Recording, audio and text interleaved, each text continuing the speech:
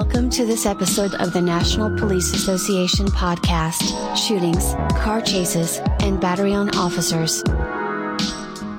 From Idaho Falls, Idaho, Channel 6 reports Idaho Falls police officers arrested Savannah Finn for battery on a police officer and other offenses stemming from a call for service involving a disturbance and minor damage vehicle accident.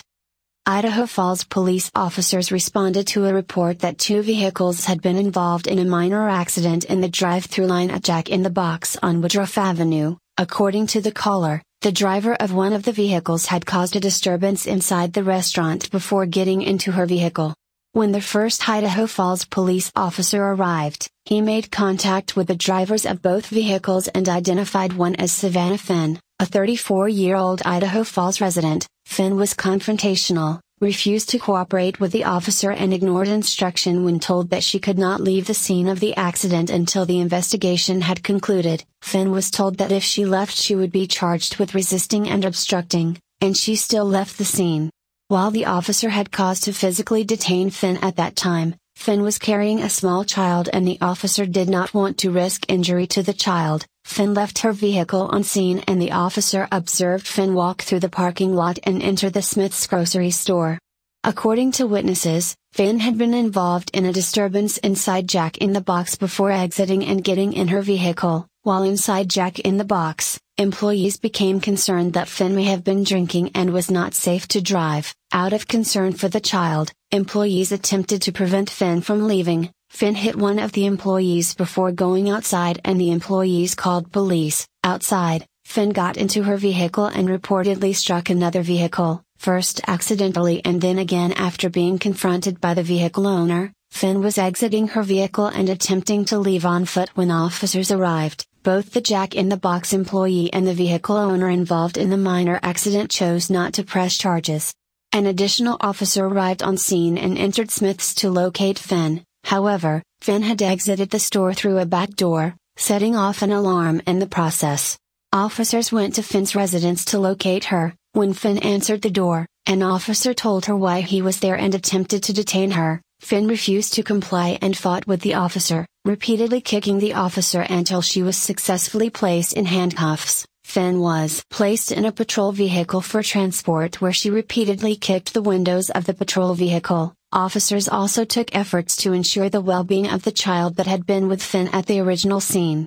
Because she had been involved in a vehicle accident, officers took Finn to Eastern Idaho Regional Medical Center for immediate jail clearance. While at REMC, Finn repeatedly yelled and swore, disturbing patients and staff.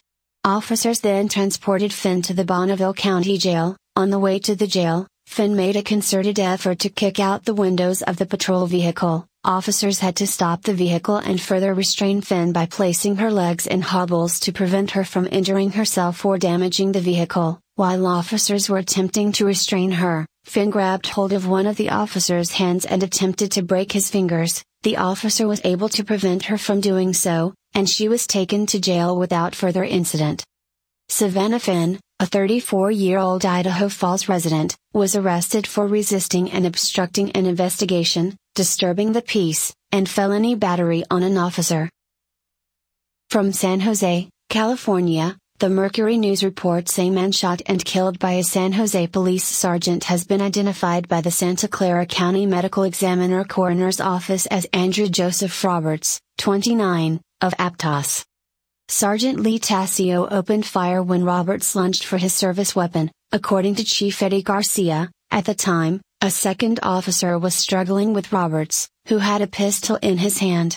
"It's an absolute tragedy," Garcia said at a news conference Tuesday. "My heart goes out to his father, who was there, but this individual was not going to give up. This individual was armed, once again, with a firearm with an extended magazine, with a round in the chamber."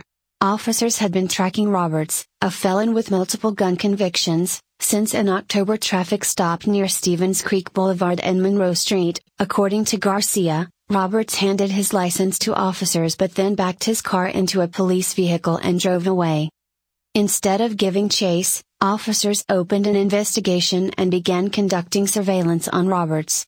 The effort culminated in a second traffic stop on southbound Highway 85 north of Saratoga Avenue in November.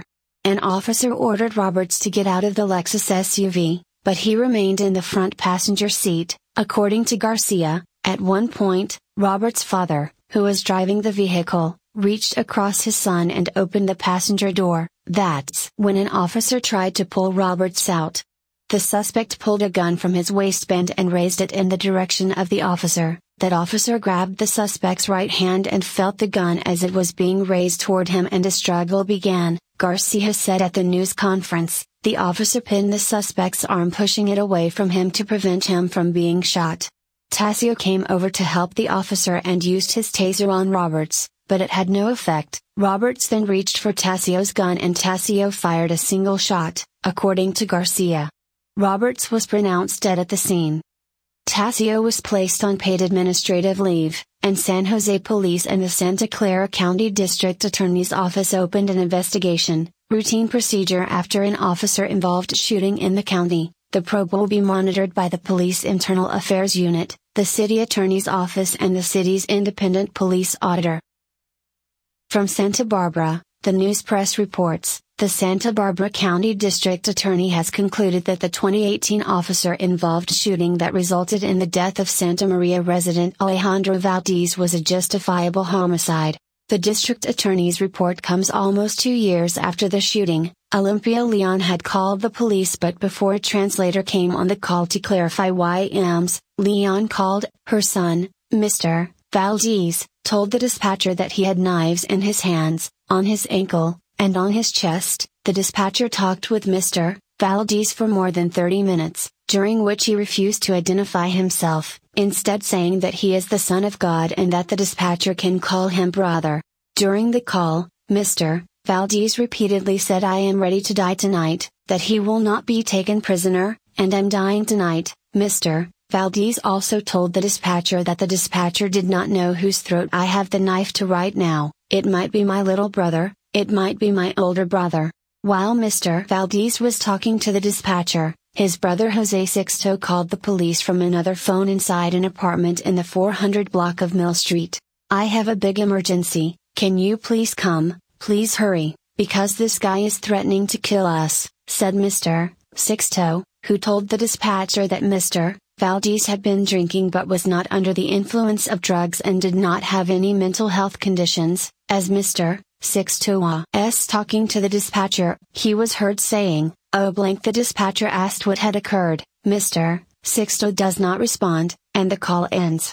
When officers arrived at the apartment, the plan was to try to talk Mr. Valdez into surrendering. A crisis entry team of 5 officers, who were going to breach the door and enter the residence if need be, set up a perimeter. The team's plan in the case that Mr. Valdez came out on his own was to back up, move out of the center block enclosed courtyard, and allow the team in front of the residence to engage.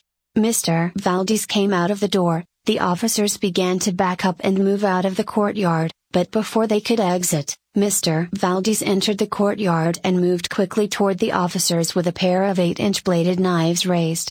Officers yelled commands to drop the knives, which Mr. Valdez did not do. One officer shot Mr. Valdez with a less than lethal foam baton launcher whose projectile hit Mr. Valdez in the upper right thigh but without effect. The 4 officers who were still in the courtyard then fatally shot Mr. Valdez. 2 days after the incident, forensic pathologist Manuel Montez conducted an autopsy.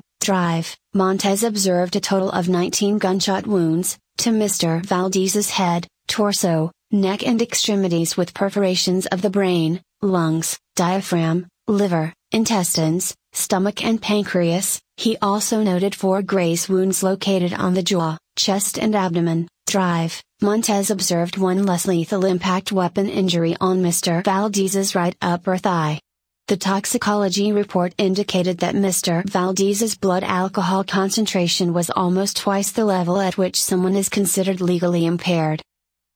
From Charlotte, North Carolina, the Associated Press reports that witnesses described chaos outside bars during a fatal shooting that involved 2 police officers at an entertainment complex in North Carolina's biggest city.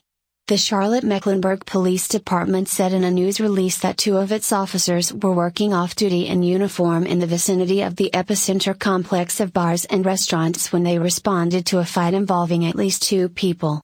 The department described what ensued as an officer-involved shooting that left 33-year-old Trian McCoy dead and another person hospitalized with wounds that were not life-threatening. No officers were injured. The shooting created chaos and drew multiple officers to the heart of Charlotte's uptown business district as bars were closing, witnesses said. Witness Cedric Gamble said at least one person in the crowd fired a gun, causing police to approach, and then at least one officer fired. When he hit the guy, the police came up behind them and the next thing you know, they was on the ground. Crazy, it's madness down here, Gamble said. Another witness told the station that he saw 2 fighting men pull out guns and shoot at each other. They stumbled, one dude was trying to get the gun off him, kept shooting the gun at the floor, ricocheting. The cops was around the corner, I heard the cops say, drop the gun, but they kept shooting, Jose Rodriguez said. The State Bureau of Investigation has been called in to investigate. It wasn't immediately clear whether the officers fired the shots that hit either person. Charlotte-Mecklenburg Police Captain Brad Koch referred questions about who shot McCoy to the State Bureau of Investigation. The SBI said it was still gathering information and wouldn't have anything to release Friday.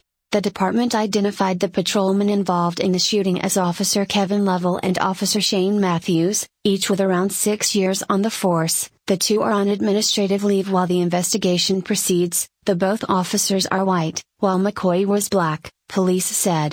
Department regulations allow officers to work secondary jobs at bars and other establishments while off-duty to earn extra money, though the department hasn't said what business Lovell and Matthews may have been working for at the time. Under secondary employment rules, officers are generally required to remain outside establishments serving alcohol and must radio in their location when undertaking an enforcement action. Dozens of evidence markers, including one marking a handgun, were visible behind police tape as investigators combed the scene. Streets around the scene were blocked off for several hours before reopening. This news brought to you by the National Police Association. To learn more about how you can help law enforcement accomplish its goals, visit nationalpolice.org.